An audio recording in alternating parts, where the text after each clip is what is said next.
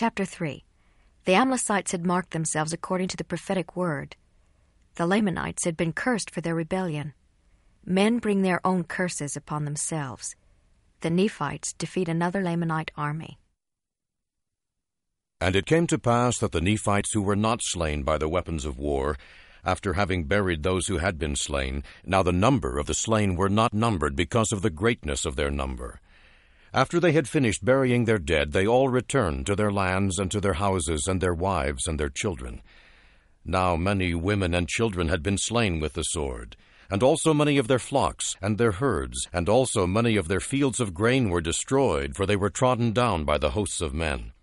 And now as many of the Lamanites and the Amlicites who had been slain upon the bank of the river Sidon were cast into the waters of Sidon, and behold, their bones are in the depths of the sea, and they are many. And the Amlicites were distinguished from the Nephites, for they had marked themselves with red in their foreheads after the manner of the Lamanites. Nevertheless they had not shorn their heads like unto the Lamanites. Now the heads of the Lamanites were shorn, and they were naked, save it were skin which was girded about their loins, and also their armor which was girded about them, and their bows, and their arrows, and their stones, and their slings, and so forth.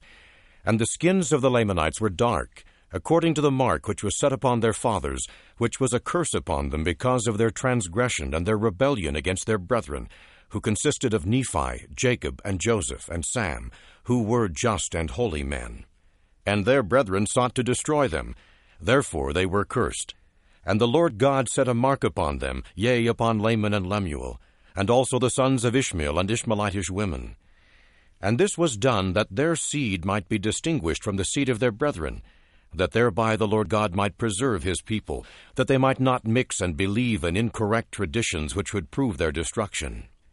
And it came to pass that whosoever did mingle his seed with that of the Lamanites did bring the same curse upon his seed. Therefore whosoever suffered himself to be led away by the Lamanites was called under that head, and there was a mark set upon him. And it came to pass that whosoever would not believe in the tradition of the Lamanites, but believed those records which were brought out of the land of Jerusalem, and also in the tradition of their fathers which were correct, who believed in the commandments of God and kept them, were called the Nephites, or the people of Nephi, from that time forth. And it is they who have kept the records which are true of their people, and also of the people of the Lamanites. Now we will return again to the Amlicites, for they also had a mark set upon them. Yea, they set the mark upon themselves, yea, even a mark of red upon their foreheads. Thus the word of God is fulfilled, for these are the words which he said to Nephi, Behold, the Lamanites have I cursed, and I will set a mark on them, that they and their seed may be separated from thee and thy seed, from this time henceforth and forever, except they repent of their wickedness and turn to me, that I may have mercy upon them. And again, I will set a mark upon him that mingleth his seed with thy brethren, that they may be cursed also. And again, I will set a mark upon him that fighteth against thee and thy seed. And again, I say, he that departeth from thee shall no more be called thy seed.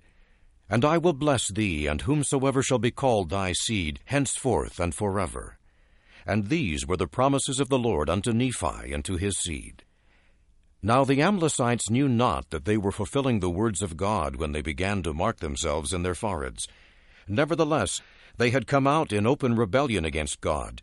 Therefore it was expedient that the curse should fall upon them. Now I would that ye should see that they brought upon themselves the curse.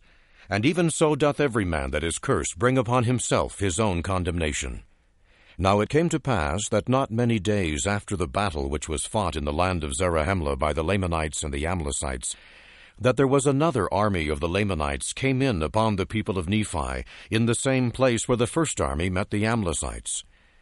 And it came to pass that there was an army sent to drive them out of their land. Now Alma himself, being afflicted with a wound, did not go up to battle at this time against the Lamanites. But he set up a numerous army against them, and they went up and slew many of the Lamanites, and drove the remainder of them out of the borders of their land. And then they returned again, and began to establish peace in the land, being troubled no more for a time with their enemies. Now all these things were done, yea, all these wars and contentions were commenced and ended in the 5th year of the reign of the judges.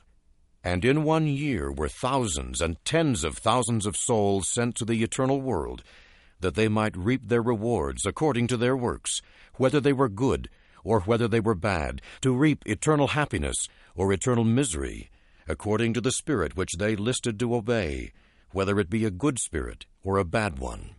For every man receiveth wages of him whom he listeth to obey, and this according to the words of the spirit of prophecy.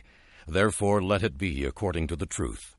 And thus endeth the 5th year of the reign of the judges.